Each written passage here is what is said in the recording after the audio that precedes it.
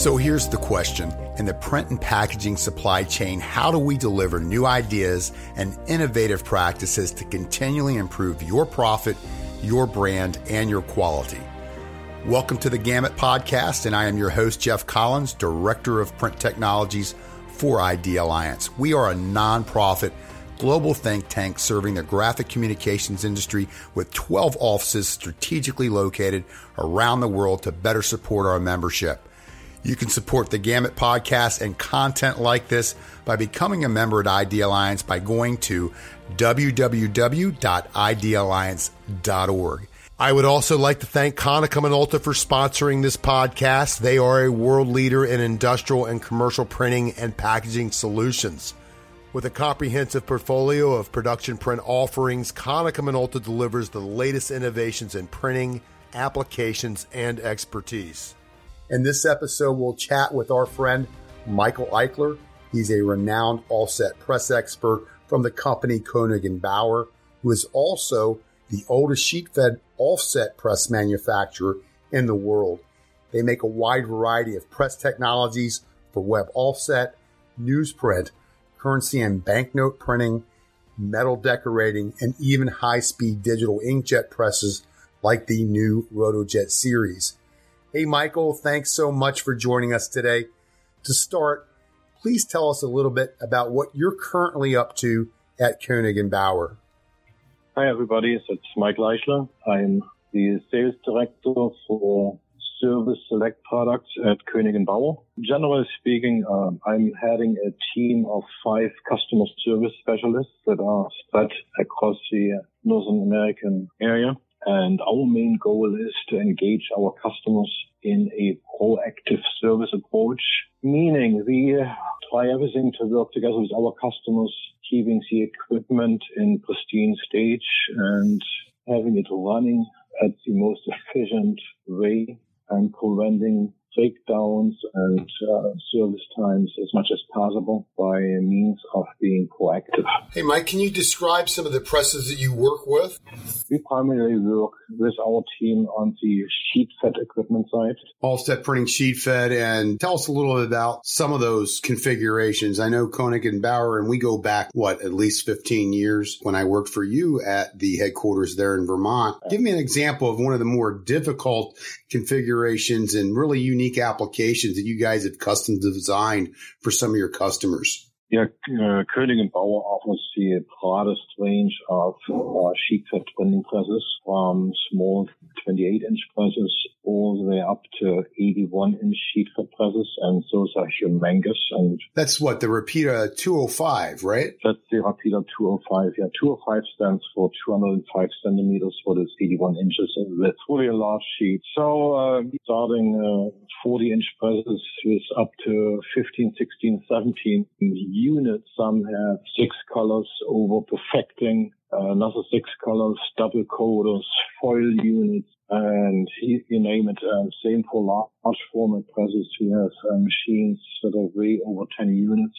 Long perfecting press, 6 over 6 with double coder configuration, single coder on the other side. So it's just pushed it already into 16, 17 units. We have straight presses with as many units for specialty applications where you find coding units up front, foil units up front, and multiple printing units, coding units, and printing units again after coding. So the sky is the limit here. But what I want to also touch on is your background. You have one of the most interesting stories that I've heard in the print industry. Why don't you take us back a little bit? Give us an idea of your beginnings and where you're at now. Oh, yeah, growing up in East Germany. So, interesting fact here is there was a centralized school where all the print shops could send their apprentice or their trainees in for professional training in printing.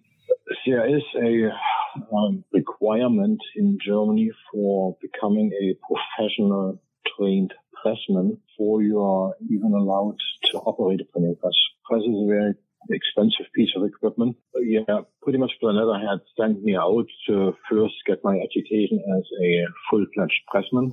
Mm-hmm. And then at Planeta, I got additional training in languages, mechanics, electronics, electrics, just to understand the entire complex printing press better. And I started out at the factory to test print machines, then spent a lot of time in R&D as a pressman, pretty much running the presses during the R&D process. I spent a lot of time also in the customer demo and training center at the factory, where we trained customers from all around the world in operating our equipment and also demonstrated equipment to potential customers. Gotcha. So you came to the U.S. eventually, and you were running the demonstration center at the North American headquarters in Vermont. I took over the challenge to establish and also run a customer demo center and training center.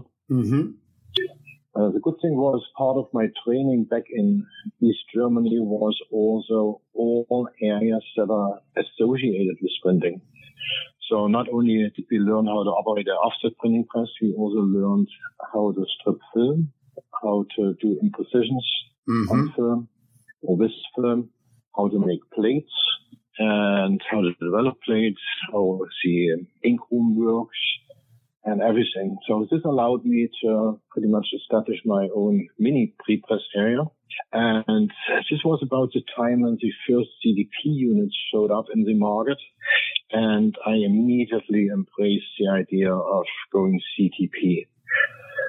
Now we're going to take you up to about 2006, 2007, and that's when the market here in the U.S. was introduced to a new calibration methodology called G7. I remember our conversations. You, like I, were kind of skeptical that this was another, magic trick that couldn't be sustained. We wanted to give it our due diligence. So give me your first impression of using G7 methodology to calibrate, and what were some of the advantages that you immediately saw once you got your hands around it? I mean, before G7, we all used the tedious TVI method. So first of all, it was very time consuming, and there was no easy way around it. Measurements had to be taken in each color, in each screen value. Then with this in hand, a curve had to be plotted. Then it was more or less a little bit of guesswork involved. Yeah, I spent a lot of time carrying plates back and forth between the plate setter and the press. I got a good workout. And yeah, it got very complicated with the introduction of different screen sets, for example, stochastic screening. Yes.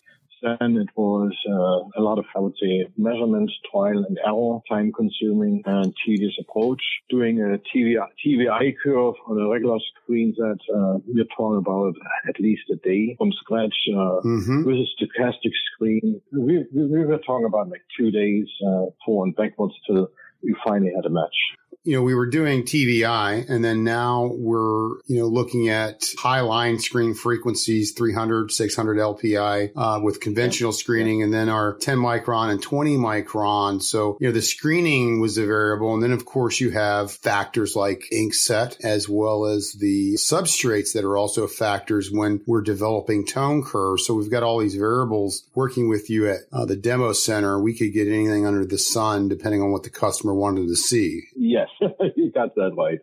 And everything possible under the sun. So we were pretty much approached with a full variety of substrates, not being limited to paper or boards, but also including plastics, metals, sometimes wood. Anything was possible to be printed on an offset printing.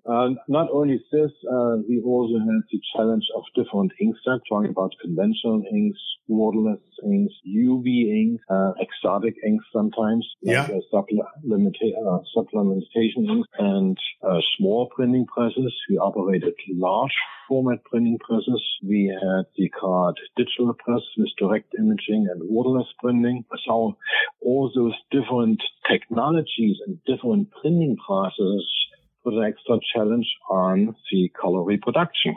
When we're talking about alignment of color, and you just described a huge amount of variables, and many of our customers are faced with these. right? They don't just have one technology under the roof for one application. It's a very diverse product line and equipment that goes along with that. Going back to aligning that color on all those different scenarios that you just described, sometimes, you can correct me if I'm wrong, you probably got close enough, as close as you could, time depending, and then you just went with it. And often maybe things weren't perfect, and that was caught by the customer. Why doesn't this press match that? Did G7 methodology help resolve that? Oh, absolutely, Jeff. Like you mentioned earlier, I mean, you and I at the time, we were a little bit skeptical about what is G7.